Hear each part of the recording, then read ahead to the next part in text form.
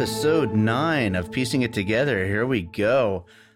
We got a lot of great feedback on that last one, the Bus Party to Hell. Thank you so much, everyone that's been out there listening and subscribing and reviewing the show. Please, if you haven't yet, make sure you subscribe to the show. We want to make sure that you keep getting these episodes, and we want to keep getting feedback. So please keep on emailing us, leaving comments, leaving reviews. We want to know what you're thinking. We want to respond to your comments and all that. So thank you again for listening. And today we've got a really cool one.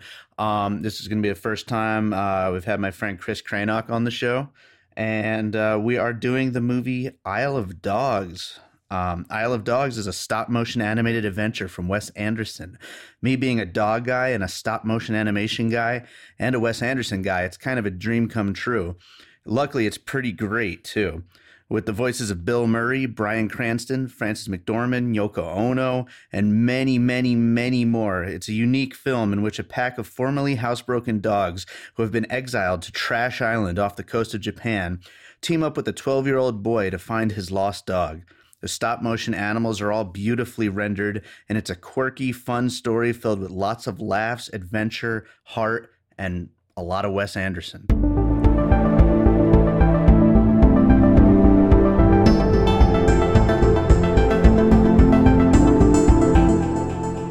All right, so we are here doing another episode of Piecing It Together, and with me for the first time, I've got Chris Cranock to talk about Isle of Dogs. How you doing, Chris? I'm doing very well. How's it going, man? I am doing all right. You were one of the first people I wanted to be on this show back when I first started, talking about doing it, and I think this is a cool one to do, even though I think we're going to have a little difference of opinion based on our Facebook chats. Oh, well, that's good. Yeah. Difference of opinion. That makes it more interesting. Absolutely. But I appreciate that you wanted me on, so thank you very much. I'm happy to be here. Absolutely, man. It's an honor.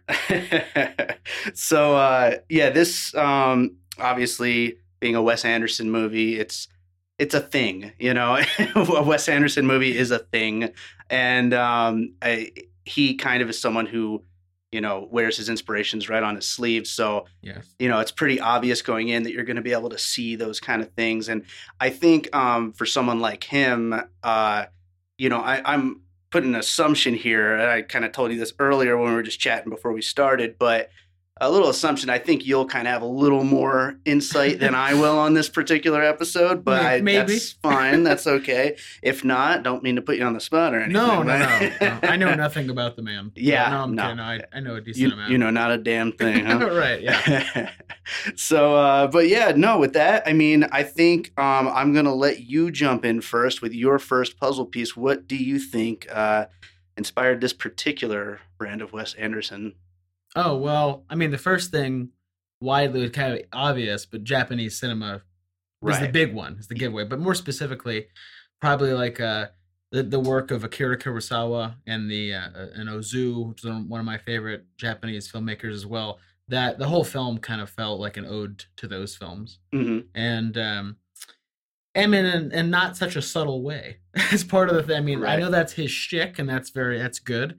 But that's one of the things that's my point of contention with him usually, is that I wish a lot of filmmakers I admire transcend their influences. Right. But you can see him in there, of course. But when you go to a Wes Anderson film, sometimes it feels like you're just watching his version of something else. Right. And that's a kind of a controversial statement too, because he's also extremely unique, and you could recognize his work immediately. So yeah, I don't know, his use of Japanese cinema, particularly Akira Kurosawa, not a very original comment. A lot of people are making that comment. Right. But that'd be the first thing. Yeah, no, definitely without even knowing his work. I just kind of, Right. I'm like, there's probably an Akira Kurosawa that he's referencing, I'm sure.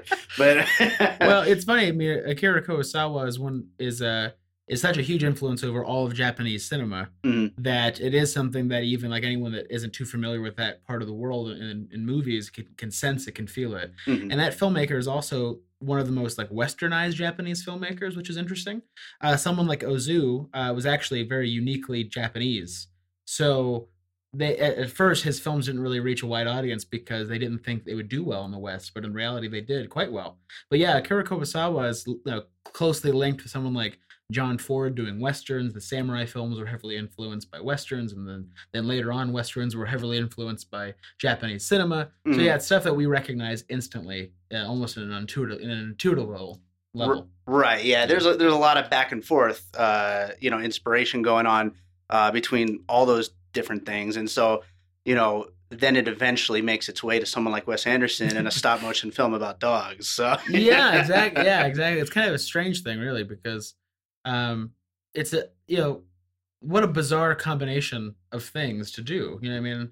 And so yeah, I mean, the movie worked for me on a visual level, of course. I think it's an extremely beautiful movie, and you can never deny that. But there's something that as his films have progressed, Wes Anderson's that is that there's kind of a sterile quality to them, and I think that the reference of Japanese cinema, I don't know if it really lended itself well to the film overall. I felt a little on the outside of it, looking in a little. See, I did like it, and I especially like the different styles of Japanese culture that they use in like different scenes. Like when they're on the TV, they're showing more of a anime cartoon style. Yeah. Then like there's like a lot of different. It's like almost like just this big smorgasbord of all things celebrating. All things Japan. I guess it kind of depends on how you look at it, whether or not it's celebrating or just ripping off. And I kind of look at it more as a celebration. Mm-hmm.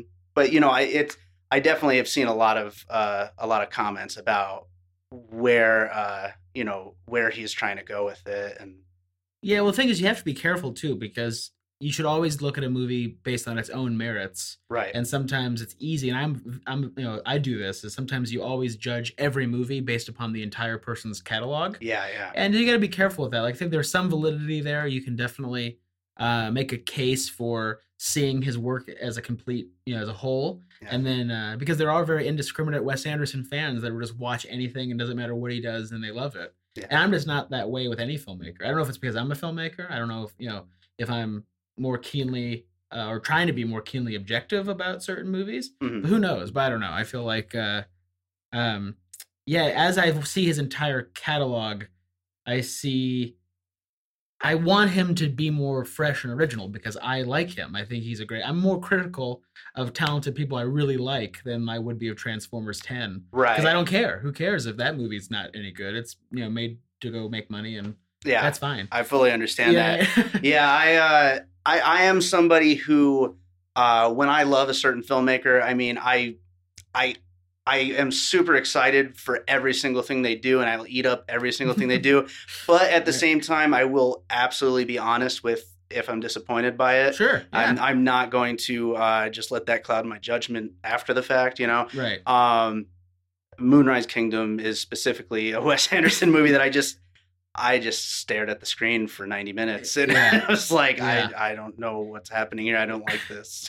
Well, this is just an assumption. We don't really know how much they're no longer involved. But I think once the Wilson brothers kind of left the scene, I felt like it was a big drop off. Like, I was a big fan of Rushmore. It was an important film to me in my life. I think it was in the independent world, it was important.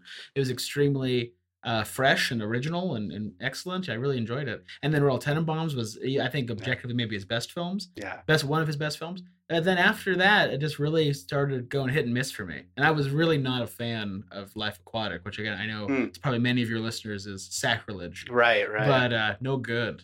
What did you think of Grand Budapest Hotel? It's, again, a very beautiful movie, but they slowly became more and more cartoonish. The irony of that he's getting into stop motion, doing his second stop motion film, is that all his live action films almost start to feel like they're crossing into a fantastical cartoon-like world. Yeah. And they lack a substance for me. I think there's a lot of real sincerity and substance in films like Rushmore and Royal Tenenbaums, and then it also complemented his style so beautifully. They kind of worked in tandem together. And then as the films progressed, for me anyway, they've become much more stylized. And definitely. A lot of that kind of sincerity and spirit has kind of withered away. It's become more about style than substance. So. Well, that's a really great transition into my first puzzle piece here, which is actually something that I described this movie as to a couple of friends, is Saturday morning cartoons by way of Wes Anderson. which that's it's pretty good. It very much felt like every Saturday morning cartoon that I loved as a kid. I mean, it had those like just like those gags and the silliness, and of course, the talking animals, and but it was still weird. It still had that that Wes Anderson dark comedy to it, but I also felt like it was kind of his most straightforward comedy at the same time. His movies are always funny, but this one, I was in a surprisingly crowded theater. I don't normally see that many people out for that kind of a filmmaker, but but yeah, I mean, everyone was cracking up and really loving it. See, and that surprises me too, because again, maybe this is the minority opinion, but I thought it was like his least funny movie. That's funny. Yeah, I didn't laugh, and I don't know if it's because it was so straightforward. Usually it was kind of a simple movie. I know it's intended in part for children, but I thought that like a Fantastic Mr. Fox, which I know you're not a huge fan of, right? No, it's probably my second least after Moonrise. Yeah. Oh, I actually really enjoyed Fantastic Mr. Fox. I did like Fantastic Mr. Fox, though. But yeah, definitely didn't love it. Yeah, it was that thing. There was more, and that's the thing is I've actually asked myself this question. I thought to myself, why does Fantastic Mr. Fox work, and maybe then Life Aquatic doesn't for me? And it's funny. I had a change of heart about Darjeeling Limited. That was a movie that I kind of wrote off, and I think unfairly. I don't know why I did. I just didn't connect with it or something. But then I revisited it, and it was like, oh wow, this is good. I really enjoyed it. So I don't know why some work and some don't. I've thought about that. But for Fantastic Mr. Fox, there seemed to have that kind of depth that was kind of beneath the surface. And then with Isle of Dogs, it felt particularly like a children's movie in the sense that it was, kind of simple, hollow. Well, important question here. Do you love dogs? I love dogs in general, yes, do? And I also love my own dog more than anything on the planet. Okay. I'm planning a ritualistic suicide once he dies. It's a good idea. I can't go on living. I think that's probably the best for all of us. Really, yeah, myself as well. Mm-hmm. But no, I was going to say, because that's to me. This movie, I thought, really captured a lot of that quirkiness of dogs, which is part of what I liked about it so much. Yeah. I didn't really think so. Well, quirkiness of dogs, yes, but there's a kind of a base sentimentality to the movie where I don't know if you noticed, but like 85% of the movie, everyone's eyes were watering up. Teary eyes. Yeah. And it started to kind of bother. It got annoying because I thought, because the thing is like you're injecting sentimentality into something that isn't really being earned. I don't really feel connected. Yeah. Besides the idea that I like dogs, which is I think is a given for most audience members. I think it's kind of a cheap way to connect us to your story. That they got me 100% hook, line, and sinker. The little dog that didn't have many lines. I forgot who voiced the dog, but I mean, they were adorable. Don't get me wrong. I mean, one of the things that I'd mentioned is that the movie was stunningly beautiful and adorable. Yeah. And but maybe I'm just a cynical, mean old person. Maybe I'm just an asshole. But no, but I mean, love dogs. I connect with animals, and it was really fun to watch them be so cute. Yeah. And even the human characters are very cute. Yeah, little for sure. Pilot and all that, very nice. Yeah. But it just wasn't enough to hook me in. Yeah. I was like, man, we need to get some Claritin in this universe because people are tearing up. So what would your next puzzle piece be? I actually thought about that. Probably the world of Japanese animation, by and large, not only anime, but a lot of the great, Howl's Moving Castle and a lot of the, from those that great. That's probably something that I'd see as a big influence. Probably just in its, not only in its visual presence, the movie's very visually stunning, as we've mentioned, but also too, like how the characters move within the world and things like that. It kind of had that classical animation feel, sure. Even though it was stop motion as opposed to standard animation, which is a feat unto itself. It's amazing these movies being made. So that's a really amazing thing.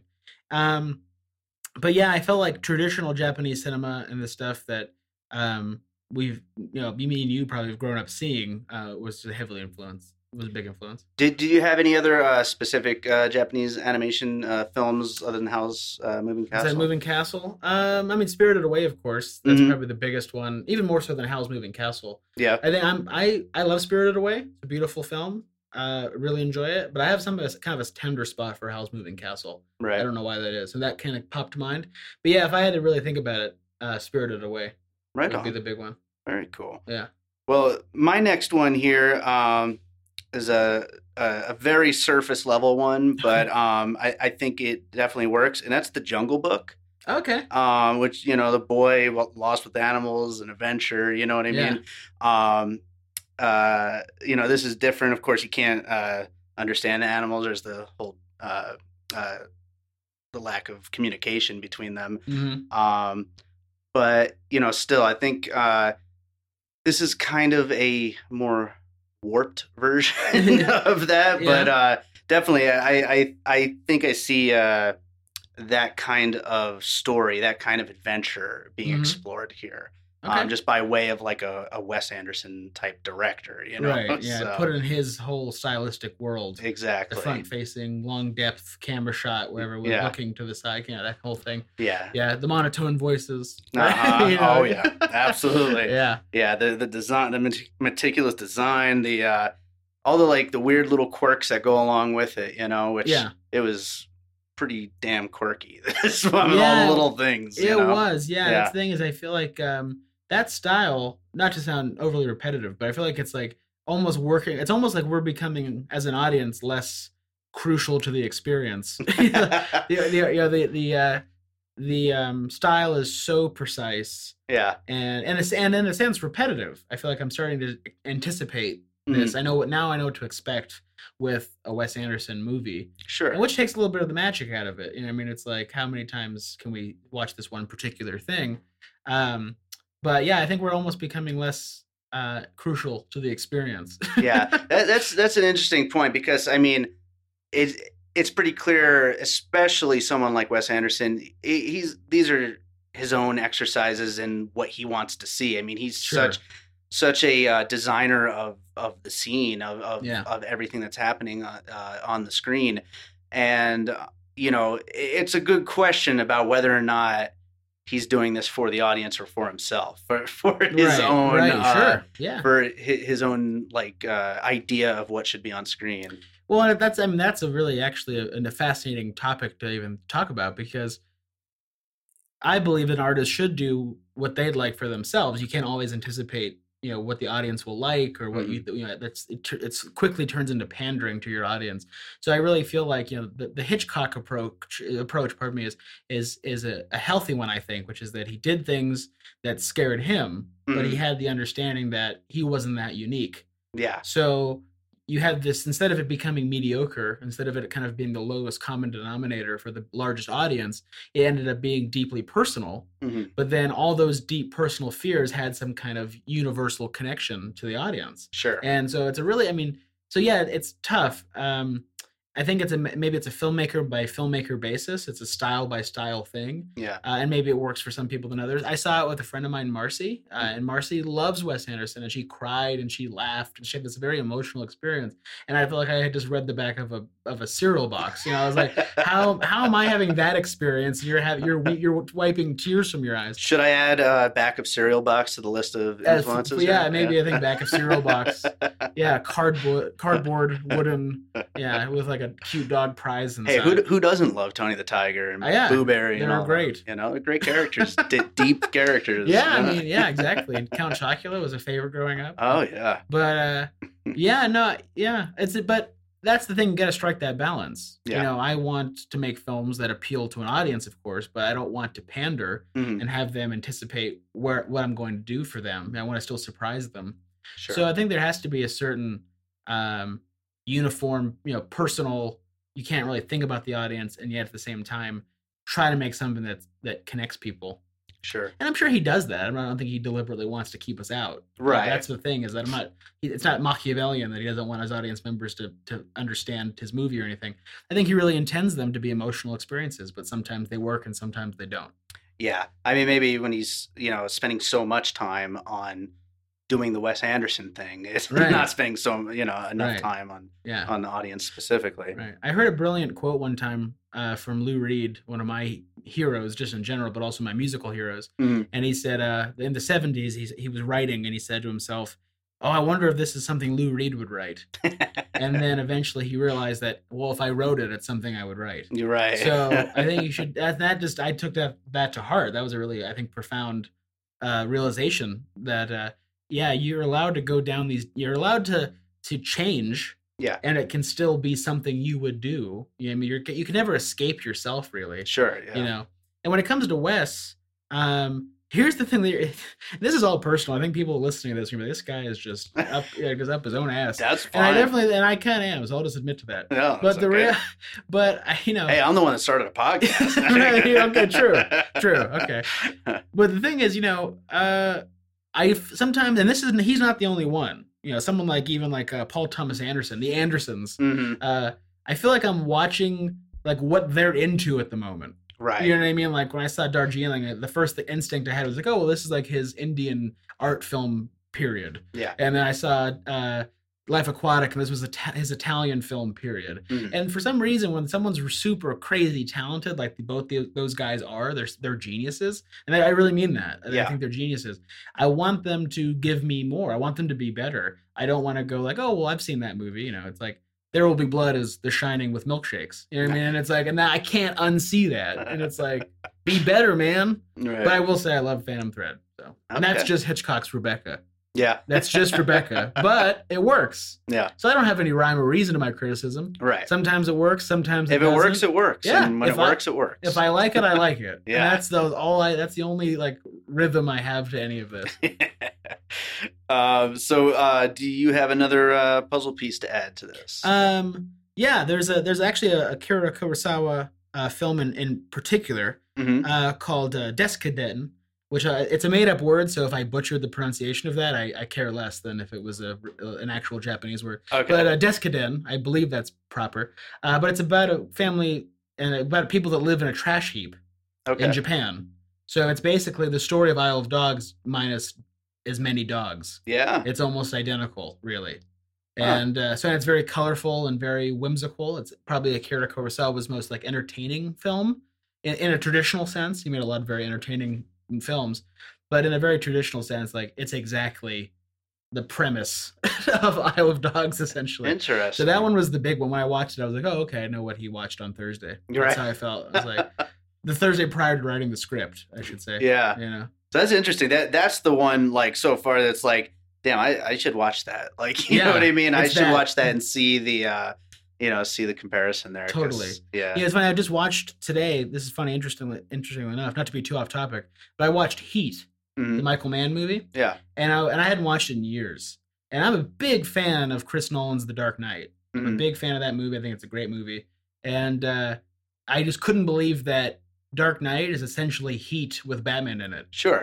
But a lot. By the editing pace, the camera angles, the position of the camera, the music. I haven't seen Heat in a long time, but even like the color tone. It's like it's Batman. It's like Batman's in Heat. That's what we should have called The Dark Knight. Batman in Heat would be a different movie. A very horny Batman. Yeah, it's kind of But I couldn't believe it. I was like, I was agog. Yeah. Because it's the same movie, and I was blown away. That is really funny. I think is like, hey, listen, I have influences that I copy and mimic. I mean, where they say amateurs borrow and professionals steal. Right. These are great, and it's all true. We all, we're all like the flower of these people's manure, and we all owe a deep credit to them. But for me personally, I try to hold myself to a big standard, which is like, what's best for my story. And then I don't want to deliberately reference anybody. It will be in there. Right. I mean, I can't get away from the fact that I'm made up of these other people. Sure. Exactly. So it's going to be right in there. Yeah. So I try to really not deliberately copy them or even do like a reference to them, because one, it's something that's like it irritates me, and two, I think I'm doing my story a disservice. Right. And three, it will already be there in there anyway. Yeah. I mean, I'm basically always making 8.5 by Fellini or The Shining over and over again. I don't know if I'll ever break that cycle, but that's kind of like what I'm always doing, I think. So yeah, it's just in there. Yeah. But yeah, it's definitely a sensitive subject for me, like even on a personal level, because I combat that urge to go off and do the things that I've been inspired by and seen. By the way, somebody reviewed this show on iTunes, and they used that quote. What is it? Amateurs borrow, professionals steal. Yeah, someone used that quote. About you? Well, about like the concept, like about influences in movies and stuff. Oh, what is this? And what are you influenced by for this project? Oh, I don't know. Nothing. Just the fact that whenever I talk about movies with people, there's always like, oh, it's like this meets this meets this. Yeah. So, well, we've also been like, we're subject to the. I don't know if anyone is in the industry, but this has even gone beyond the industry. It's like we always hear about this elevator pitch where it's like, if you walk in an elevator with Steven Spielberg, you better tell him your movie in like one line. And it's always like, Harry Met Sally meets, the Terminator or whatever. And it's like, and we really stop our creativity thinking in those terms. Right. I'm proud to have movies that it's difficult to sum up in one sentence. Right. That's when a movie can't be mixed together like that, that's when you get something like really interesting, although usually there's something, you know what I mean? Always. There's always something that you could like dig down and find. I just kind of hate doing it though. Like I do it, I have to do it. People, I mean, no one's gonna read a 10-sentence synopsis. It's just not gonna happen. Right. So you have to do that, and it's just it's out of necessity. But it does kill the soul a little bit when you're like, how does this idea, which I think is so original, of course it's not. Right. How do I find 4 other movies that I could smash it together and it feels like that? Right. That's just a part of it. But that's the filmmaker point of view, I think. Is looking at it that way, because obviously we're reviewing movies in a way here, and so that from that point of view, it's kind of like it makes sense to look at all the different movies that make something up. But then I'd imagine from a filmmaker, it's like, oh, but I was doing this, The thing is, as long as it's unconscious, like Stanley Kubrick, one of my favorite people, of course, he was heavily influenced by a French guy named Max Ophuls. Mm-hmm. And you can see direct correlations from Stanley's iconic camera movements from Max. Yeah. And so, but on the other hand of that, on the other side of that, Stanley never repeated himself. He was a stylist that he lived in this weird limbo where you could watch 5 seconds of his movie and you could tell it was him. And yet he always surprised you. Yeah. He never repeated himself. He never pandered. He was always surprising the audience in some way, shape, or form. He was growing. Yeah. But that Max Ophuls, influence was, kind of burned into him. Sure. And that's kind of the goal, I think. I think we should just be less impressed with reference. Sure. By and large. Like, we watch Quentin Tarantino movies and we're like, oh man, he's watched a lot of obscure movies. Like, that's not impressive anymore. To me, anyway. I'm tired of that. Right. I'm happy he worked at Blockbuster and saw all these obscure films. That's great. Yeah. But, like, tell me another movie. Give me something else. I want to know more about you as a filmmaker, not you as the fan. Yeah. And that's the thing is people will totally disagree with that. Or if they haven't seen the films that have influenced these other films, and so it is a new experience for them. Mm-hmm. There's a lot of positivity in that. Yeah. That's why I feel like sometimes I'm being extra intense about it, and I should kind of relax a little. But again, I'm the only one viewing the movies through my eyes. So sure. I can be critical as much as I want.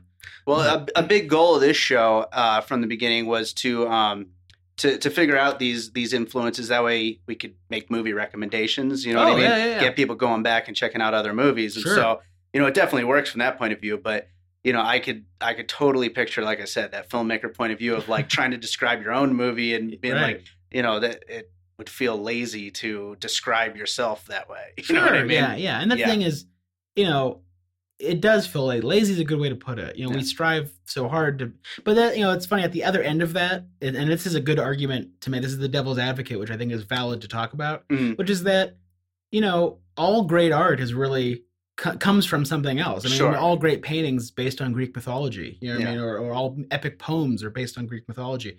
Or that anything I'm writing isn't something that ancient Greeks and ancient Romans didn't write a million times before me. Yeah. And so there is that angle of it, I think, but I mean, we're all basically dealing within literary and biblical illusion. Like, that's all we're working within. Right. These stories are so well ingrained in our society, in our minds, that filmmakers can actually use them to manipulate an audience. They can tell a subliminal story that we're so familiar with on this kind of like molecular level. It goes back to Proverbs or whatever it may be, whatever it is.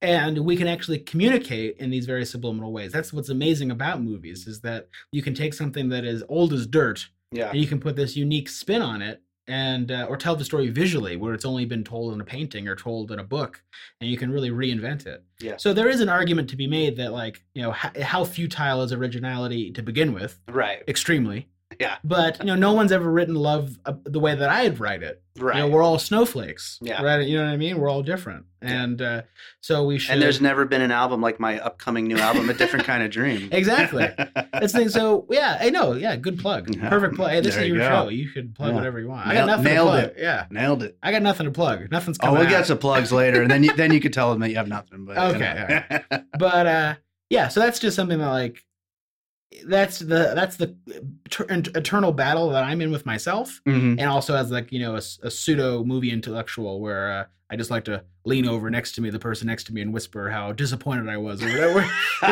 or whatever it is. I'm just, it's all crap.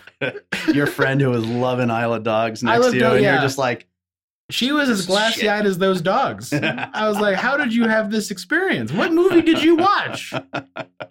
I'm just shocked that you can have such, and my thing is, I think she's being the one that's not being objective at all. Like, I don't think I'm being overly harsh. The movie's okay. I don't dislike the movie. It was fine. It was good. I liked it. It was okay. It didn't, like, move me to tears. Yeah, I think it would be a hard movie to, like, hate. No, I don't hate it. It's I mean, regardless, I think anybody would at least find some laughs and some joy in it. There's a lot of value, particularly in its craftsmanship. Right, yeah, and how it looks is, I mean, gorgeous. Absolutely insane. And just then the technical feat of stop motion. Yeah. I believe they shot that film on a 1DX Mark II from Canon. It's still photography camera, which has amazing video capability, but it's predominantly for still photos. Right. And it's because you have, when you're dealing with a real high quality image from a photo, you're working within like 8K, 4K is this big thing right now, but we have 8K when you have actually a real photo. Or if you're doing a Canon 5DR or a 5D SR, you're dealing with 50 megapixels, it's like 12K. Yeah. So you have, just the technical craftsmanship and how you use that technology to tell a very simple, beautiful story. There's a lot to value, and I did value it. Yeah. But like I said, I'm just a harsher critic for people I actually admire. That's why I wanted you on this show. Yeah. I'm harder on people that I think are geniuses. Sure.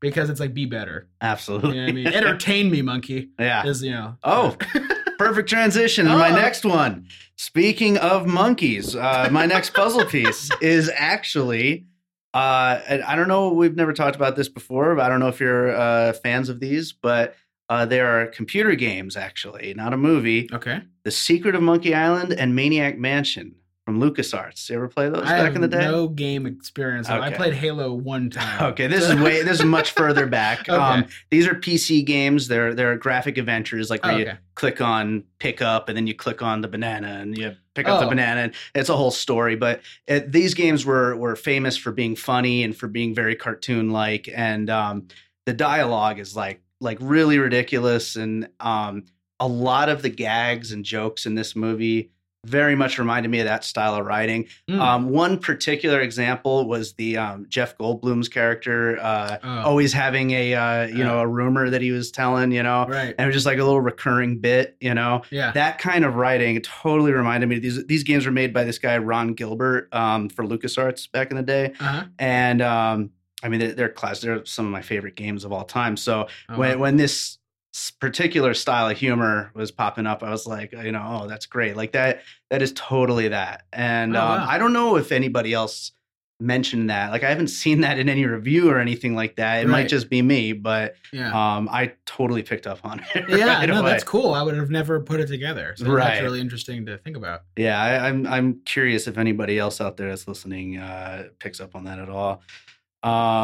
But yeah, so the Secret of Monkey Island, Maniac Mansion, those are the main ones. But a lot of that style of game, those old games, they were very silly, dialogue driven, and reminded me a lot of that.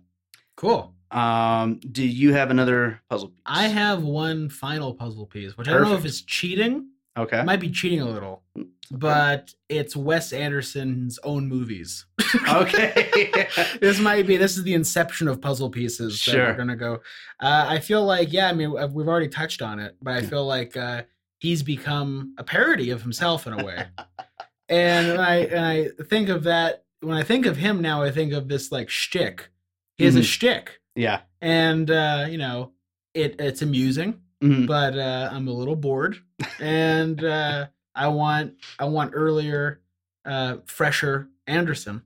But yeah, so I felt like I think Grand Budapest was a turning point for him as a filmmaker, in the sense that it was really a departure from it's gonna sound overly critical, but like the human side of his storytelling ability. Right. Because when I look at Grand Budapest, it's hyper stylized, it's absolutely beautiful. It's a really, a lot of great stuff in that film, but it almost became a live action cartoon. Right. There's the idea that, Jeff Goldblum's fingers get cut off, and there's even like little animation within it. I think there's a couple, just a handful of shots that are actually stop motion. Yep.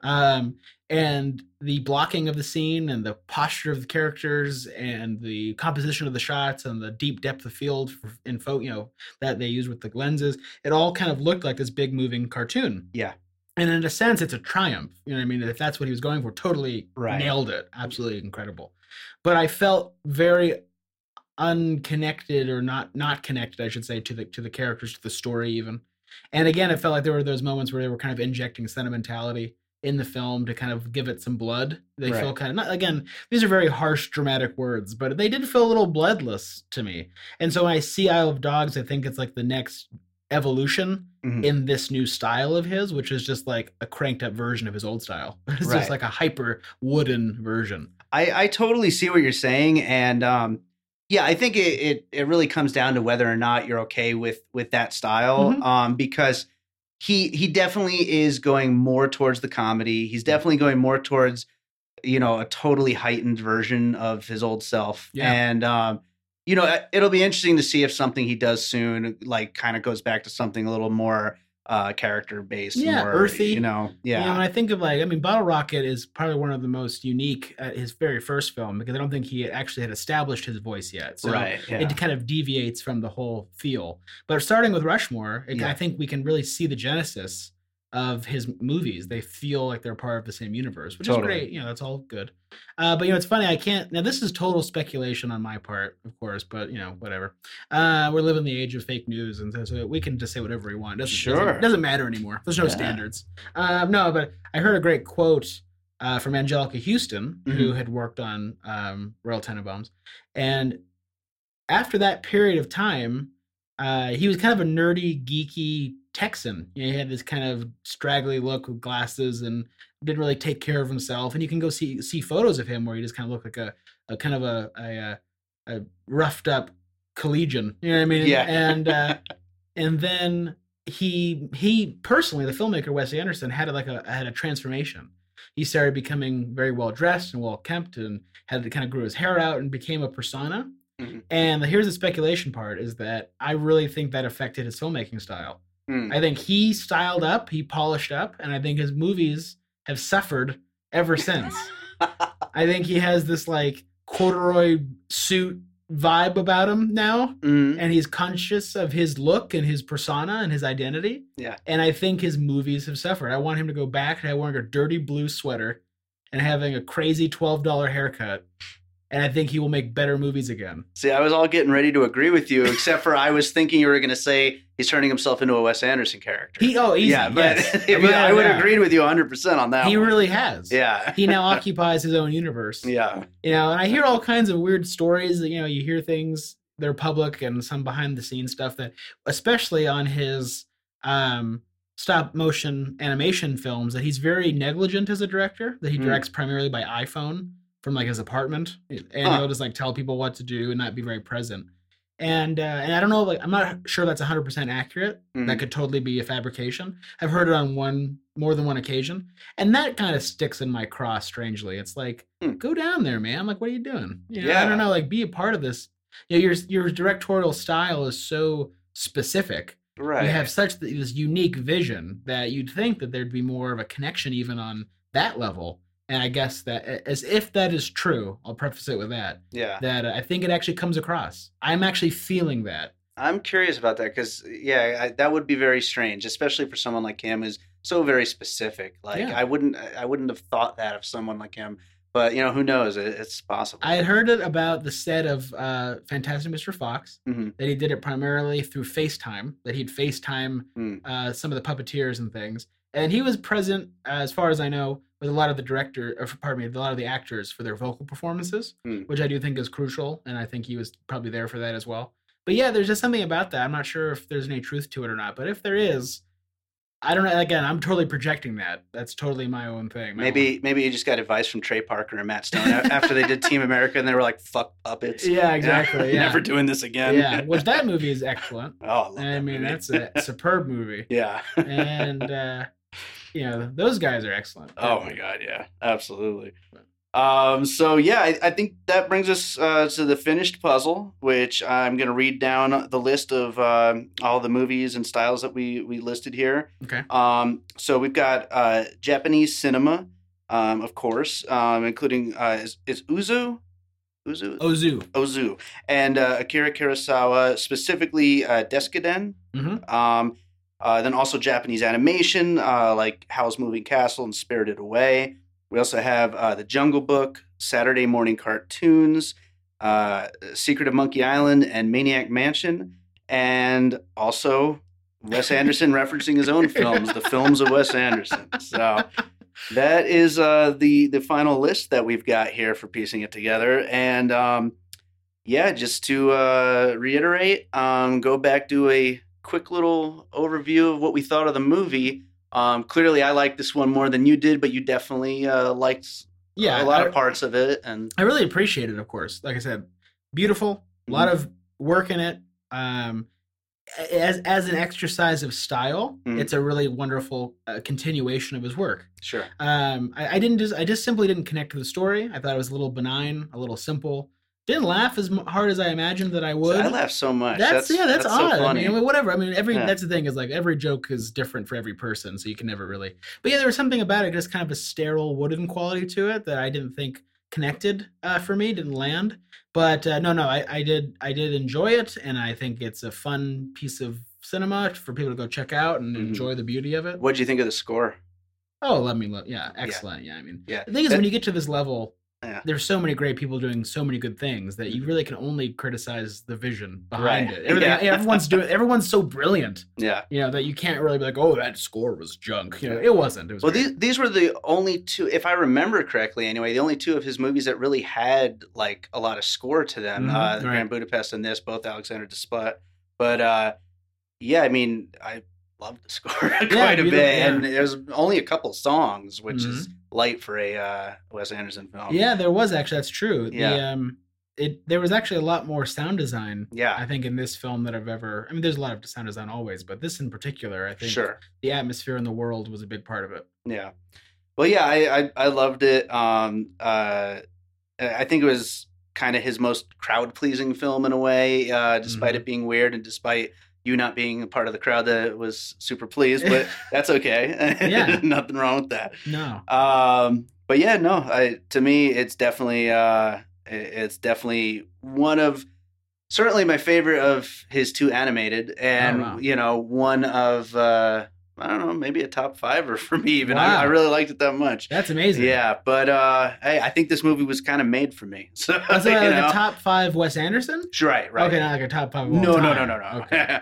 But I was not going to get up and leave. Yeah, right. No, that would be not quite that. Yeah. But top 5 of his films? Yeah, top 5 of his films. I think maybe it hovers around number 5 for me. Probably. Wow, what's number 1? Just out of curiosity. I'm a list maker. I'm obsessed with lists. Yeah, I actually was working on a list the other day. I could bring it up, but number 1 is still Royal Tenenbaums. Okay. Yeah. It's the best. Yeah. For a long time, it was my favorite movie, like period. Yeah.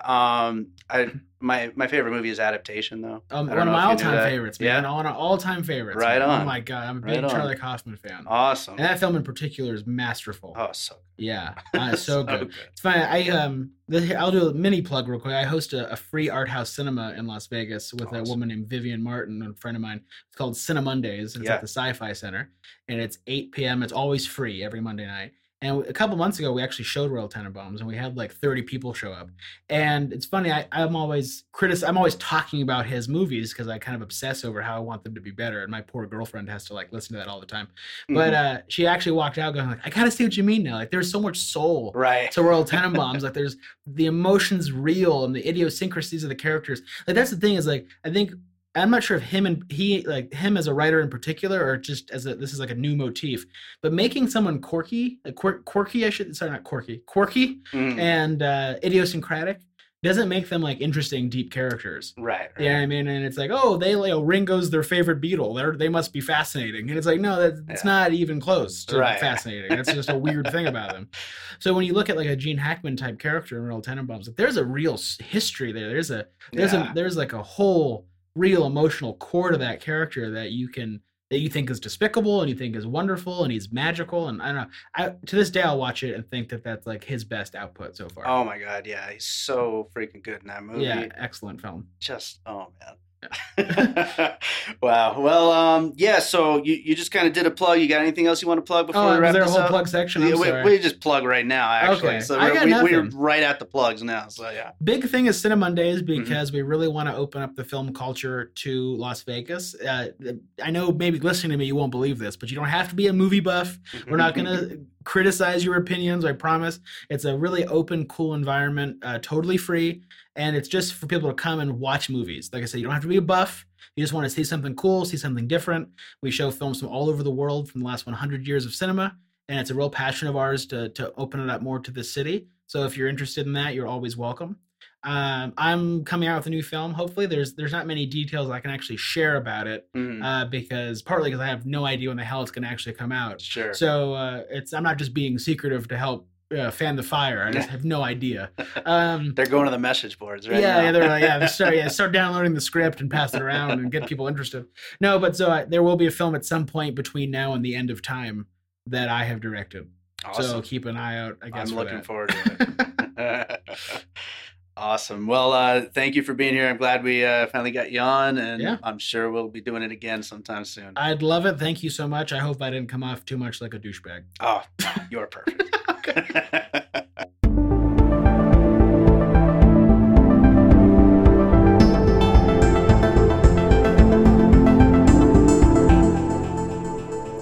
So that was episode 9, Isle of Dogs. And by the way, I love dogs. But that was I know we kind of went back and forth there about the merits of this movie, but I gotta say this is currently sitting at my number 1 favorite movie this year so far. It's still early in the year. There's been some great movies, and there's a lot of great movies coming up. But currently that is my number 1, and I loved it, and I'm trying to get back to see it hopefully another time this week. But yeah, it was a fun one to talk about. And we have some more fun ones coming up. We already have an episode for A Quiet Place in the can. That'll be coming to you next week. And by the way, we tried to get this show really rolling by doubling up, doing 2 episodes a week for a few weeks there. We're probably going to settle back into 1 a week, at least for the next few weeks. And then, we might jump back into 2 a week for a while. We'll see how it goes. It really all depends on time and, how many movies I get to see and, what my friends are seeing. And that way we can figure out and schedule more episodes. But we're definitely hoping to do one on Rampage next week as well. That would be coming after that, A Quiet Place one. And then we have a few other movies that I'm hoping to get to, and we're just going to keep it rolling. But yeah, it's going to be 1 a week for the next few weeks. After that, we might go back to 2 a week for a while because it was pretty fun just getting them out there that quickly. But we gotta work it out time wise. But again, thank you so much for listening to the show. And we are going to be working on a website to go along with the show soon, so keep an eye out for that. But in the meantime, if you're not actually subscribed, please subscribe to our show on whatever your podcast app of choice is, whether that's Apple Podcasts, Pocket Casts, Spotify. We're on there now. Whatever podcast app you like, make sure you subscribe to us. Also, you can follow us on Facebook, Piecing It Together Podcast. Check us out on Twitter and Instagram at Piecing Pod on both of those. And again, leave us a review, send us some feedback. Let us know what you thought of this episode. Let us know what you think of the whole show overall. We want to know your feedback, and we will read any questions or comments you have on the show in the future. So please make sure you email us. That's the second week in a row I didn't set my phone to silent. I'm slipping, man. All right. Well, anyway, thank you again. And now that this one's out, I'm actually finishing my new album that I keep talking about this week, A Different Kind of Dream. It's going to be sent in to get pressed up and start getting it distributed everywhere by the end of this week. So you are going to be seeing that soon, and I am going to be promoting that a lot more soon. But this being an episode about dogs, I thought I'd leave you with a special treat. This is one of the songs by a little side project of mine called the Pup Pups, in which I sing songs about my dogs, and in some cases the dogs themselves sing. Yeah, it's a fun, ridiculous project, and I'm going to leave you one of those songs. Why not, right? So enjoy it. This one's called Big Bright Eyes.